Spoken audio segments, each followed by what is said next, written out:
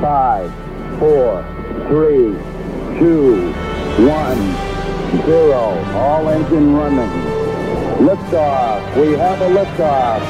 This is About Space, America's return to space, with news and information on our U.S. space program. Is your host of About Space, David Denault. Welcome, and thanks for joining me today. Well, About Space has followed and has been reporting on the Galeo Project headed by Avi Loeb, an Israeli-American theoretical physicist who works on astrophysics and cosmology at Harvard University. Well, has Project Galileo and Avi Loeb found proof of alien technology from the bottom of the Pacific Ocean? Next, as America and the world is listening to About Space Today. Come to the land of orange groves and palm trees. Come to the land of theme parks. Come to the land of sunny beaches and the azure waters of the Atlantic Ocean. So come and visit Florida for lasting memories. Email us.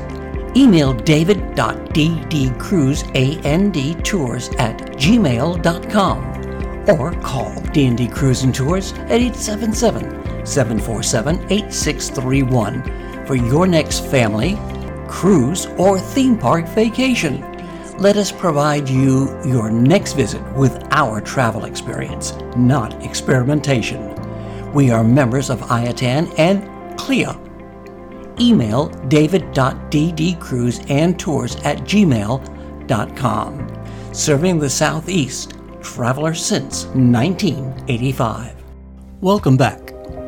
Dr. Loeb says he has recovered 50 tiny spherical iron fragments from the bottom of the Pacific Ocean that he claims may be material from an interstellar alien spaceship. Loeb is linking his findings with the passage of a fireball in January of 2014. He's one of the most respected scientists in the world. He's published over 700 peer-reviewed articles. He was the longest-serving chair of the Harvard Astronomy Department. His interviews have been seen by over 10 million people worldwide, but he remains controversial. Today, on the occasion of his second book release, Interstellar, we take a deep dive into his claims that he's discovered evidence for extraterrestrial technology. And will take on the critics attempting to answer the most important question ever posed. Are we alone? From a July expedition off the coast of Papua New Guinea, a collection of small metallic spheres were recovered from the seafloor, which the famous Harvard scientist Avi Loeb said are from outside our solar system. Well, the title is actually a very good hint as to the content of a scientific paper that summarizes the results from the expedition to retrieve fragments or spherules from the depth of the Pacific Ocean. And we can talk more about that. But it relates also to anything that comes from outside the solar system. It's sort of like our cosmic street. And this is the key word that we have to keep in mind, because only over the past decade, we were able to find such packages that came from outside of our home and at our doorstep near Earth. And amazingly enough, they do not look similar to the rocks that we had seen in our backyard. And therefore, they might have been sent to us by someone. We just have to figure it out. And maybe we will find a postal address that indicates they came from outside the solar system. We can talk about that. In fact, as we are speaking, I'm writing that paper that I'm talking about, and I know the content, but I cannot reveal all the details. We can talk about that, but they relate to the postal address. And then the subtitle of this book has to do with the implications of finding that we have a neighbor in our cosmic environment to the future of humanity. And even the search itself, just like the search for a partner in life, can change you. And I believe that it will be the biggest change in the history of humanity, because it will make us humble. Perhaps we will realize that we are all in the same boat. That's what I realized when I went to the Pacific Ocean with all the team members, that worked selflessly for the success of the mission. And so my hope is that it will bring humanity to a better place. Instead of us fighting each other on this boat that we call Earth, that is sailing through the ocean of space, we will realize that there is someone else out there, and therefore it makes sense for us to work together so that we can explore space and visit whoever that is. And there is nothing more exciting than trying to figure out if we are alone. Okay, and in that context, I would argue we should invest billions of dollars in that search, rather than pushing it aside and saying it's extraordinary to think that we have partners. I think it's the other way around. I think it's arrogant to think that we are alone, and we should invest in the search. And, if we were to invest billions of dollars for the next several decades, we would be, and not find anything, in the worst case scenario, we would be at exactly the same point as dark matter searches are right now. So you can't on the one hand say, oh, dark matter searches are part of the mainstream, while at the same time say searching for partners like us, because we know that we exist, is actually fringe science. You can't say that. Why? Because most of the public cares more about whether we have any cosmic neighbors. So let me explain the context. I'm a theoretical astrophysicist, meaning I'm a person of ideas. Yet I see that nobody is pursuing the subject that we talked about experimentally, which should be the way that science gains new knowledge. I mean, we can think of ideas, but most importantly, we should check whether they match reality. And so I decided to lead an expedition to the Pacific Ocean to find the relics of the first recognized interstellar meteor. So let me break it down. A meteor is an object that collides with Earth and burns up in the atmosphere of Earth, generating a fireball similar to an atomic explosion if the size of this object is the size of a person, roughly. The amount of energy released is roughly the energy released by the Hiroshima atomic bomb.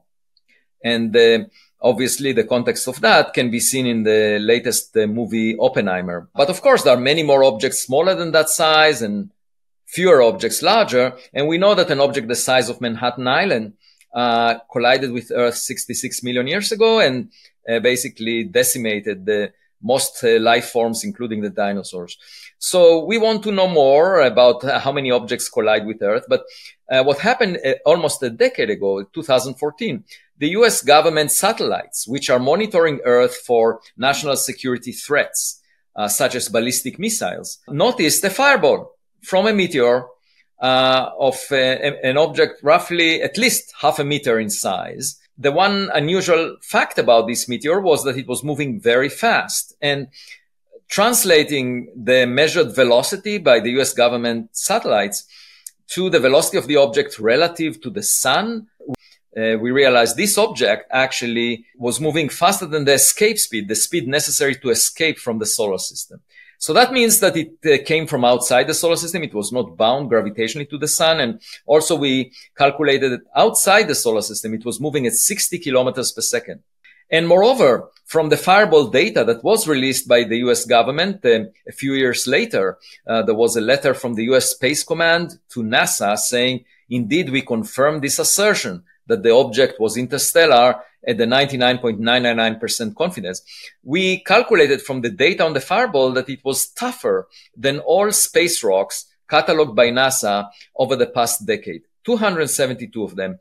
And the way we concluded that is because the stress exerted on the object by air was the highest before it disintegrated. It was able to maintain its integrity to very high ram pressures, and that implies that it's made of materials tougher than even iron meteorites. So what is it? I mean, one obvious thought that came to my mind is that it could be a Voyager-like meteor. Just imagine another civilization sending Voyager-like spacecraft, and within some billions of years, it collides with Earth.